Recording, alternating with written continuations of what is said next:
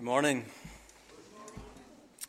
Last year, Netflix brought out a documentary series that was entitled Dirty Money. I don't know if you've seen any of these episodes, but absolutely worth a watch, especially if you just aren't really feeling particularly joyful about the state of the world. That really digs deep into that. What Dirty Money is tales, exposés, tales of corporate greed, personal greed.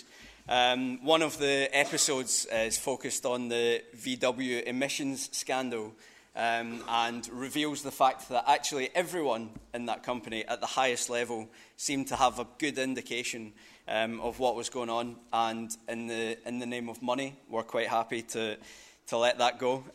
There's also one on big pharmaceutical companies who buy needed medicine and inflate the prices of it because they know that they can get away with it and because people need it. So Dirty Money, there's 6 episodes, and over the course of these episodes, we are shown how the pursuit of money can corrupt, and it shows us the lengths that some will go to make money. I'm a huge fan of these kind of documentaries, and one of my favourite things to do when TV shows or documentaries are released, or when football matches are live on telly, is to go on Twitter and just see what people are saying about it. That adds to all of the extra entertainment that I'm getting. Because Twitter is an amazing place at times like that. What it is all of society gathering in one place and shouting their opinions at each other. And it's really, really important to hear.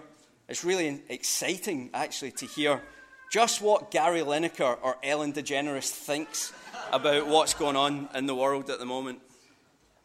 So when Dirty Money was released, I was fascinated to hear what people thought about the pursuit of money and greed, corporate and personal greed, and how it can change people or make them act in shocking ways, especially towards other humans. And on Twitter, I came across an awful lot of opinion and moralizing, which suggested, how could anyone be so greedy or obsessed with money? And the reality is that the reason Dirty Money exists is because money has a real hold on us all, and we give it an importance that it was never supposed to have.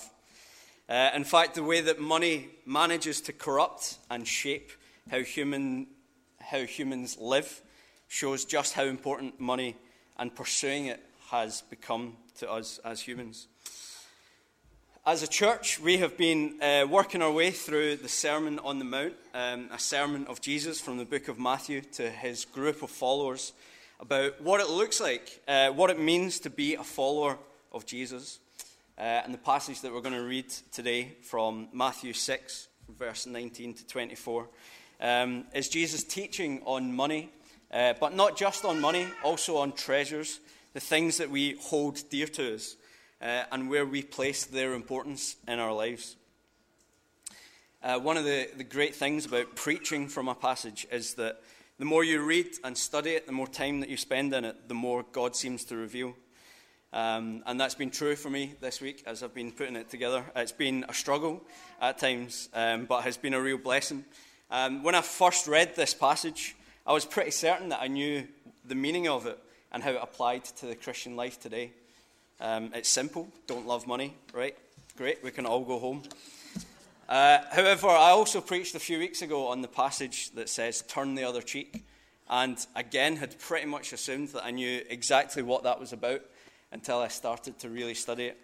And this week, I've learned, as I did a few weeks ago, as I have studied it more and read this passage more, it's become more and more clear to me that it's not quite as simplistic as that. And what I've also come to realize this week is just how important it is for us as Christians to approach God's word with the hope of being changed by it. Because is there really any point in seeing this as just a book that can teach us and help us be more of who we want to be? Our hope when we open God's word should be that it changes us. that it turns us into more of who God wants us to be. And in all honesty, do we, when a preacher gets up to speak, are we hoping to hear something that shakes us up, that shakes what we believe and how we live, shows us more of what God wants us to be, and take delight in knowing that he wants to change us? That's an amazing truth, to make us more pleasing to him. In fact, that's what we've learned with much of the Sermon on the Mount over the past few weeks as we've been reading it and learning from it. That Jesus is determined that his followers don't fall into the same kind of traps that many of their peers had, and that many of the Pharisees and religious leaders and teachers of Judaism had, being legalistic, taking God's word and applying it rigorously in the hope of being more legal, being more legalistic, more religious, being better than those around them. What we've learned is that Jesus is most eager to see people change their hearts and their mindsets away from being religiously impressive and towards lives of love for God, for his word, and for others. What Jesus was really eager to see was freedom. Freedom from sin and freedom from rules, freedom from legalism. And anyone that looks at Jesus or looks at Christianity and sees rules or legalism or restriction has either not been properly informed or has missed the point. The message of Christianity is not about rules. It's about changed hearts and minds. And that doesn't just happen. The changing of hearts and minds doesn't just happen. It completely depends on our willingness to be changed when we read and when we hear from God's word. And our passage today speaks directly into how we live our lives and what we prioritize. In fact, I think it challenges us deeply to take stock of ourselves and our lives and consider just how important God actually is when we compare him to the things that are in our lives, to the things that are important to us. And to consider just how much value we place on our relationship with him. It challenges us to consider, have I really signed up for giving everything over to God? Or has he just been bolted onto the side? Has he just become something else that we make a little bit of time for? So let's read our passage together, and then we're going to pray that God will speak meaningfully and truthfully into our lives. So Matthew 6, verses 19 to 24.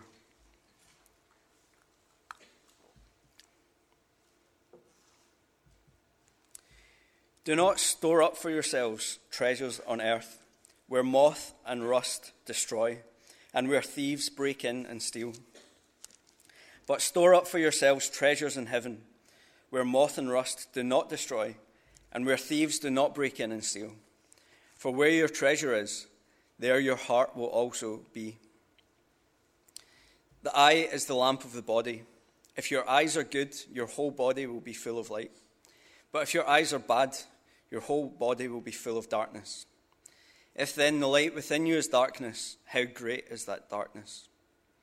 No one can serve two masters. Either he will hate the one and love the other, or he will be devoted to the one and despise the other. You cannot serve both God and money. Let's pray. Father God, we are so blessed to be able to open up our Bibles and hear directly from you. We praise you that we have the ability as a church to come together and to read it and to learn from it. I pray, Father God, that you'll speak to us, that you will shape our hearts. I pray that we will approach these words, these verses, with a willingness to hear from you, a willingness to be shaken up, to be changed, so that we can be more of who you want us to be. Amen. Over the past 2 weeks, Andy and Stuart have covered the passages in this Sermon on the Mount that model and encourage prayer in the life of a Christian. Not to impart new rules on us, but to show us how important and good prayer is and can be. It's our way of being connected to and communicating with the God that created us. And Andy walked us through what we called the Lord's Prayer and explained that actually a better title would be the Believer's Model Prayer. And as we were looking at that prayer, part of that prayer says, "Give us today our daily bread." And so our passage today that we've read is a bit of an extension of that. Or more accurately, it would be considering how do we put the believer's model prayer into action. Jesus tells us, "Do not store up for yourselves treasures on earth, where moths and vermin destroy, and where thieves break in and steal. But store up for yourselves treasures in heaven, where moths and vermin do not destroy, where thieves do not break in and steal. For where your treasure is, there your heart will also be." There's a very clear emphasis on material wealth here. Treasure that is specifically about what we have and what we own in a material sense. Of course, those aren't the only things that we treasure, that we hold dear to us, because we also treasure relationships, spouses, family, achievements, ambitions, future hopes. All of those things can be great, but when elevated above God, become idols. But what Jesus is talking about here primarily is about material wealth, money, valuables, property, and possessions. The treasures of the earth that Jesus is referring to is any kind of valuable that could perish or be lost. Don't store these up. Don't put all our eggs in those baskets. Don't prioritize these things which ultimately could be stolen or destroyed. It's futile. They're temporary, transient. This instruction calls back to the line in the Lord's Prayer, "Give us today our daily bread." Give us the things that we need today. Not the additional, indulgent things, but what we need and what we need for today. Not only that, and this is the important part, but help us to be content with what we have. Help us to nurture dependency within us on God. Let us be happy with his provision as and when we need it. So don't store up wealth and treasures and possessions. They can be stolen. They can be destroyed. This is such a foreign concept to us. This would be the worst advice we could get from a financial planner. Don't bother saving or investing. That financial planner wouldn't have a job for very long. Just a few verses before this, Jesus encouraged prayers that sought dependency on God for what was needed at the time. Now he says, in light of that, don't store up treasure here on earth. I think that the prospect of only having what we need on a day-to-day basis is completely terrifying to most of us. And so that's why we do the complete opposite. We save, we invest, and we store. We seek after the best interest rates, look for the best investments. We set targets for how much money we want to save and what we want to do with it. We set our sights on houses, cars, phones, pension pots, holidays. We treasure. And even if we think to ourselves, well, I don't earn anything, or I don't earn enough currently, so this doesn't apply to me. Even our thoughts about what we would do with money when we get it shows where we treasure, that we treasure wealth. Our whole society and culture is structured around and shaped by the human desire and tendency to accumulate wealth, to treasure stuff and things. And what that Netflix documentary revealed was that in the name of making money and storing and accumulating treasure and wealth, humankind has a terrible ability to treat even other people as commodities and pawns. Prioritizing, treasuring money has the potential to do terrible things to our morals and ideals. Humankind's desire and need to store up treasure on earth is the reason that there is so much wrong with the world around us. So what is money to us personally? Well, if we don't have it, often it's the answer to our problems. If we have some of it, then we want more. And if we have a lot of it, we still don't have enough. Regardless of what we think about, we think about it a lot. Probably, certainly, too much. Money has the ability to take hold of us and our thoughts and become a point of focus. And considering that this is included in the Sermon on the Mount 2,000 years ago, we can tell that this is far from a 21st century Western problem. In fact, we have a story in Matthew 19, and we read about how that's true. Just then, a man came up to Jesus and asked, "Teacher, what good thing must I do to get eternal life?" "Why do you ask me what is good?" Jesus replied. "There is only one who is good. If you want to enter life, keep the commandments." "Which ones?" he inquired.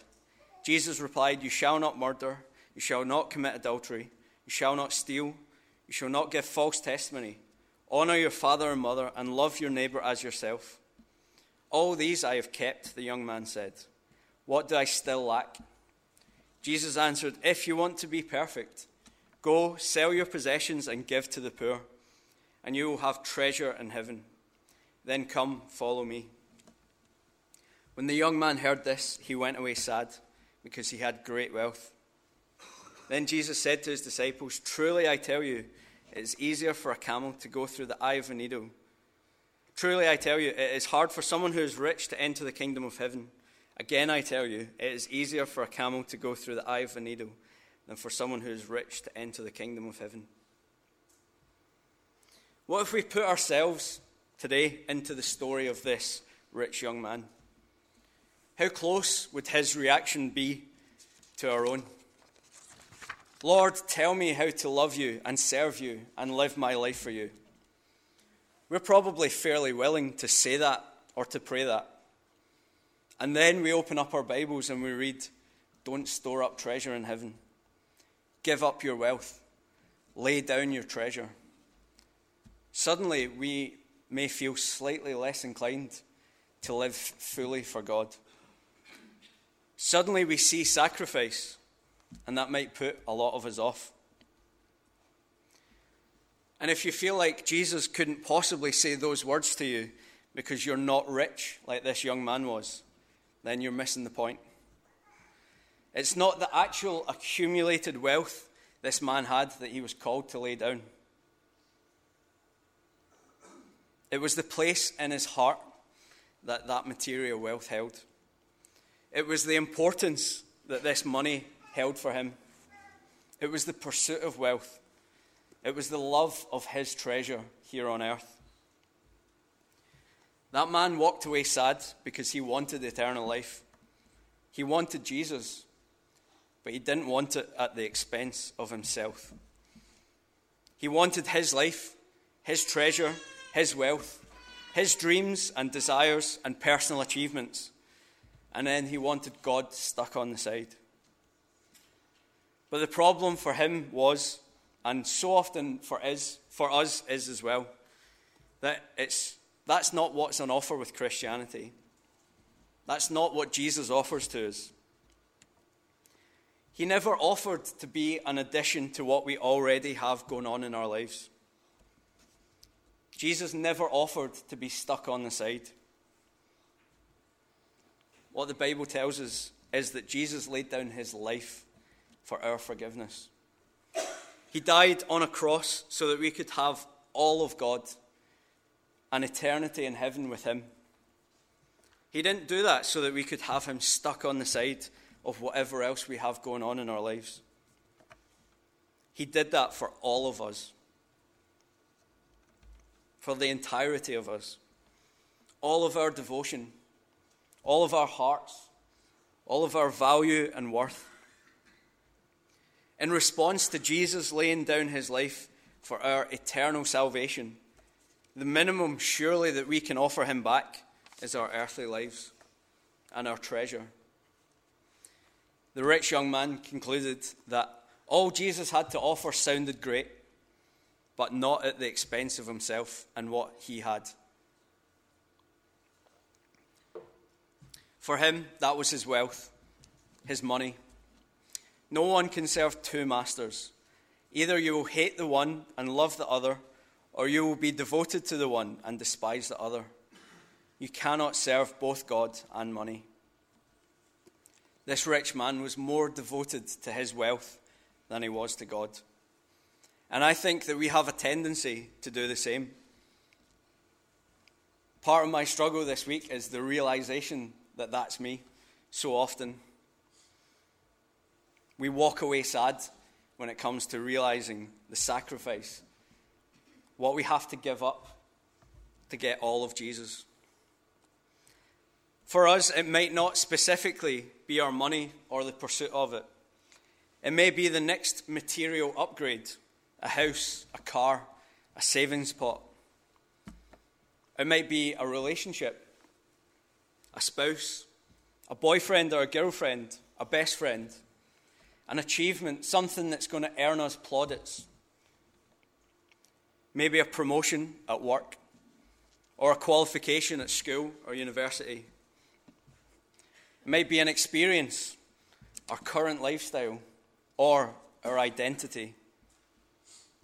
There was something that this rich young man was more devoted to than God, and he just could not lay it down. Aren't we so often the same? We are all signed up for eternal salvation and security. Yes, give us that. We're really keen to hear that God has a plan for our lives. We're really keen to hear that God is our refuge and our strength, that he hears our prayers. We love to receive his blessing and comfort. But so often, we want those things on top of what we have for ourselves. We want to hold on to our treasures and our wealth and our plans and our pursuits, our identities, our lifestyles. We want what we want, and we hope that Jesus can fit into. But that's not what he offers us. If Jesus was to ask us to lay down our income, to give him our savings, to sacrifice our pension funds, to offer up our desire for promotions, house upgrades, new cars, better bank rates, if we were called to turn our back on our lifestyle, or our identity, or security, or the qualification or job title that we're chasing, to end a relationship or a pastime that we treasure, would we be willing? I've really struggled this week as I've considered my own response to that call from Jesus. And I know for me that there are a lot of things that would be a real struggle for me to give up. But if the conclusion is that those things are more important, more pressing, more on our mind, more a part of our thoughts and our worries and considerations than living for God is, then we are doing the very thing that that rich young man did. We are walking sadly away from God and what he has for our lives. And as Christians, it should terrify us if we were to take a step back and realize that God is secondary to our treasure. I think that we will almost always read or hear the story of the rich young man and think, that's not me. Even if we have nothing in our bank accounts, but hope upon hope that we did. Or if our thoughts and plans and concerns are more about money or treasures on earth than they are about God or whatever else, then we are exactly like him. And you might be sitting thinking, well, I could hardly be called rich. Or you might be thinking, well, I have a lot of debt, or I have a family to provide for. My need for money is not indulgence, it's necessity. If that is our response, do we not believe that God is aware of that need? Do we think that God doesn't know exactly what is necessary? Why is Jesus teaching, do not store up treasure on earth? Not long after telling us to pray, give us today our daily bread. Why is he teaching this? Do not store up treasure on earth. Is it because it would be wasteful to have those resources ruined by moths or vermin, or have them stolen? Or is it because it prevents us from a reliance on our God? It's a sad reality, I think, that when we have what we think we need in a physical sense and in a material sense, what that does is it has a tendency to drive us further away from the one who provides what we really need in a spiritual sense. Being far from our God should scare us. It should worry us how easy it is to drift from him, and especially to drift from being able to rely on him to provide for us and our families. It should really concern us how valuable our treasure on earth is to us and how unwilling we are to give it up. Where our treasure is, there our hearts will also be. Is our treasure in God? Does God have our heart? Or is he fighting for space alongside our houses, our job titles, our pension funds, our relationships, our lifestyles? Are we walking sadly away from fully committing our lives to God because we just can't handle the thought of giving up our treasure? And the scary question is, when it came to it, would we be willing to pray that God would take everything away from us so that we would draw closer to him? I suspect that most of us wouldn't. My struggle this week has been wrestling with this question in my own life. What about me? What would I struggle to give up? My relationship, if God was to decide that should end. My security, if I was called to mission in a dangerous place. Or to give up a chunk or even all of my income to God. I honestly think I would really struggle. In fact, I know that it could be heartbreaking. Suddenly, that's when it starts to hurt. When we start to get really challenged on the place that God has in our lives. And I, for one, have no intention of being like that rich young man, of walking sadly away. I'm determined to treasure God more. Where are we storing our treasures? What I have learned in my life is that when God calls us to lay something down, it's because he has something much better lined up for us. And that may not ever be seen on earth, but that will be treasure in heaven. So much of the Sermon on the Mount is about changing hearts, falling in love with God through Jesus. Where your treasure is, there your heart will also be. It's a great indication about what is going on in our hearts and the position that God holds in it when we consider what we treasure and what is treasure to us. So we have to ask ourselves repeatedly, what is going on in my heart? What position does God hold there? What is preventing me from giving everything to him? Jesus says, no one can serve two masters.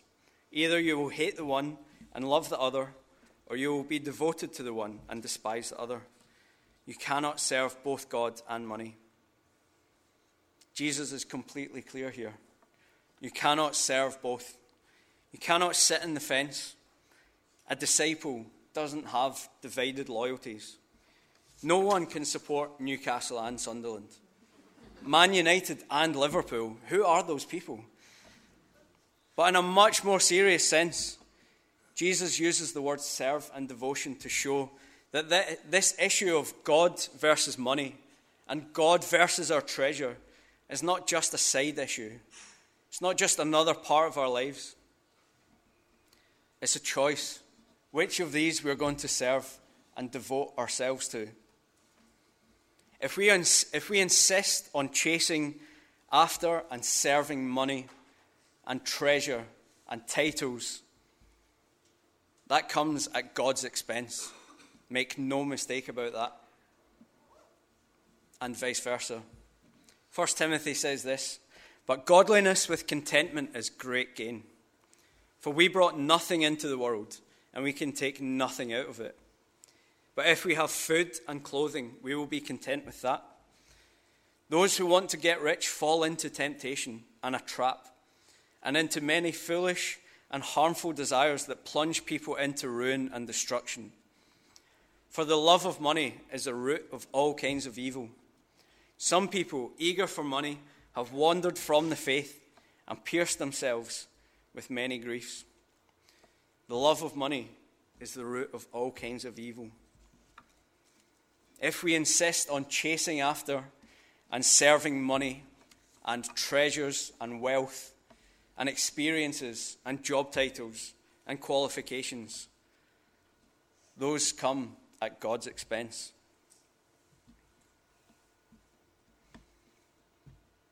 Much like the story of the rich young man, I think we read this and say, yeah, of course I would rather love God than money.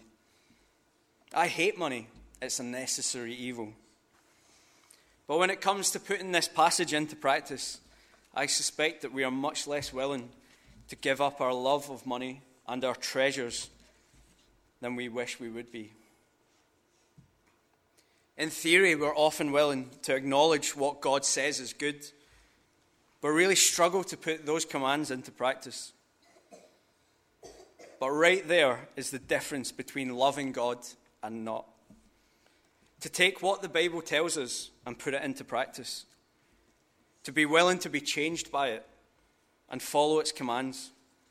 To store up treasure in heaven rather than here on earth is to love God. I think Jesus emphasizes the point of ensuring that we don't treasure anything over God in these verses. The eye is the lamp of the body. If your eyes are healthy, your whole body will be full of light. But if your eyes are unhealthy, your whole body will be full of darkness. If then the light within you is darkness, how great is that darkness? Jesus is no longer talking about just material things and possessions, but anything in our world that we look to for comfort, security, value, and worth over God. When we look to these things, they start to cloud everything else. They reveal where God ranks in our priorities.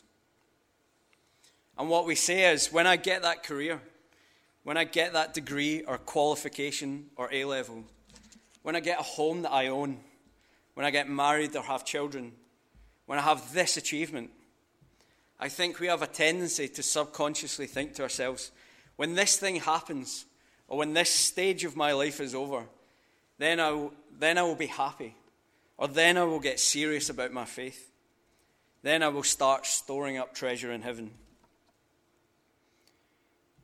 When we only look to treasure, to what we can have or own or achieve or accomplish, then we can't see what we already have, what God has already provided, and what God continues to do in our lives.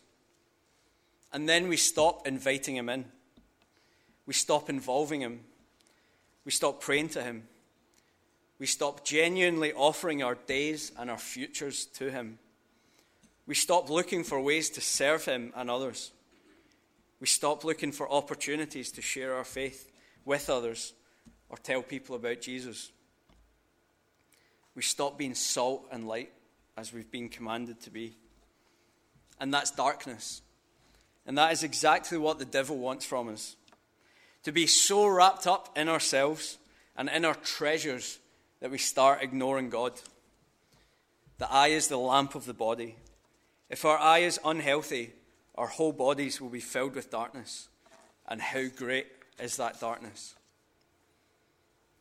It is darkness when God's people are more concerned with how much money they make, how many bedrooms our homes have, how much we have set aside in savings, how settled our relationships and our families are, than they are about the fact that there are people around us who don't know God and are on the road to destruction. And it's a sad, sad reality that we all potentially have convinced ourselves that those people, those friends and family members and co-workers are less important than our own treasure. what's really tragic about that is this. Most of us haven't decided that those people are less important than our own treasure. It's just happened that we found ourselves more enticed and obsessed with ourselves and our treasure and material wealth, and we have started to sadly walk away from Jesus, who is telling to give it all up for his sake. That's awful, firstly, because it impacts us and our relationship with God. But more than that, it prevents us from being salt and light, as Jesus taught his followers to be in chapter 5. It prevents us from sharing the life-changing news of the gospel with people around us because we're too busy looking to ourselves and our own treasure. By comparison, if your eyes are good, your whole body will be filled with light. To be the light in the world, to store treasure in heaven, comes from where we look and who we look to. When we look to God to provide what we need, when we put him first and ourselves second, when we have heavenly mindsets and see the value of investing there more than here, then we start to be the light that Jesus teaches us to be. To let our light shine by the way that we live and serve. To have people look at us and the way that we live and have them see God and his involvement in our world. Can we honestly say that that's the case for the people that are in our lives, that see us on a daily or weekly basis? Do they look to us and see God? Do they see that light? For the rich young man to be filled with light, to be storing treasure in heaven rather than on earth, he would have had to lay down all of his wealth. That was the thing that stopped him living fully and totally for God. His wealth was his treasure, his stumbling block. To lay it down would have allowed him to be a true disciple, to be part of Jesus' devoted followers and start investing in treasure in heaven. Treasure worth more than any that's found here on earth, and with much more eternal payback. We build our treasure in heaven by living out the teaching of Jesus in the Sermon on the Mount. Not through legalism, but to show love to God. And that means sharing the good news of Jesus with our friends and families and co-workers, taking every opportunity to tell them about our faith, serving others when it's the last thing that we can imagine doing, loving others, forgiving them when they do wrong to us, seeking justice, showing mercy, giving to God, giving to the poor and needy, devoting ourselves to lives of prayer, seeking God and seeking his plan and direction for our lives, hearing from him, putting our gifts into action, having a heavenly mindset, seeing the value and worth of prioritizing and serving God on a daily basis more than we serve ourselves or our treasures. Ultimately, what we learn is that anything that can be stored here on earth is temporary. It's transient. It won't last, and more tragically, it won't satisfy. This is what it says in the book of Mark to emphasize just how futile and ultimately destructive it is to store treasure on earth. What good is it for someone to gain the whole world, yet forfeit their soul? If you think that you are waiting until you are financially stable, or until you have graduated or qualified, until you get serious about serving God, about living for him every day, then you're not just waiting, you're actively walking away, sadly, from the Savior of the world. We are choosing to love money and treasures, achievements, possessions, over the God that saves us. If our thoughts, our actions, our prayers, and our time all reflect what we treasure more than they reflect God, then it's time for us to get right with him, to start having heavenly mindsets. And here is the joy in all of this. What God has in store for you is infinitely better than what you have planned for yourself. God's plan for your life is so much better than any pay rise or pension fund or job title or relationship or lifestyle. Why would we settle for the transient and erodable treasure of this world when we can start investing our treasure in heaven today? Let's pray.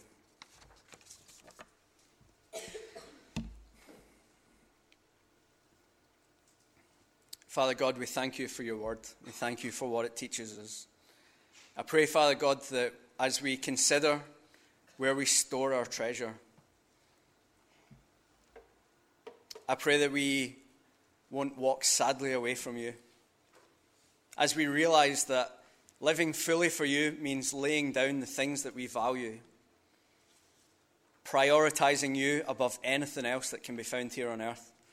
I pray that we'll find joy in the knowledge that you have something much better in store for us than we have for ourselves.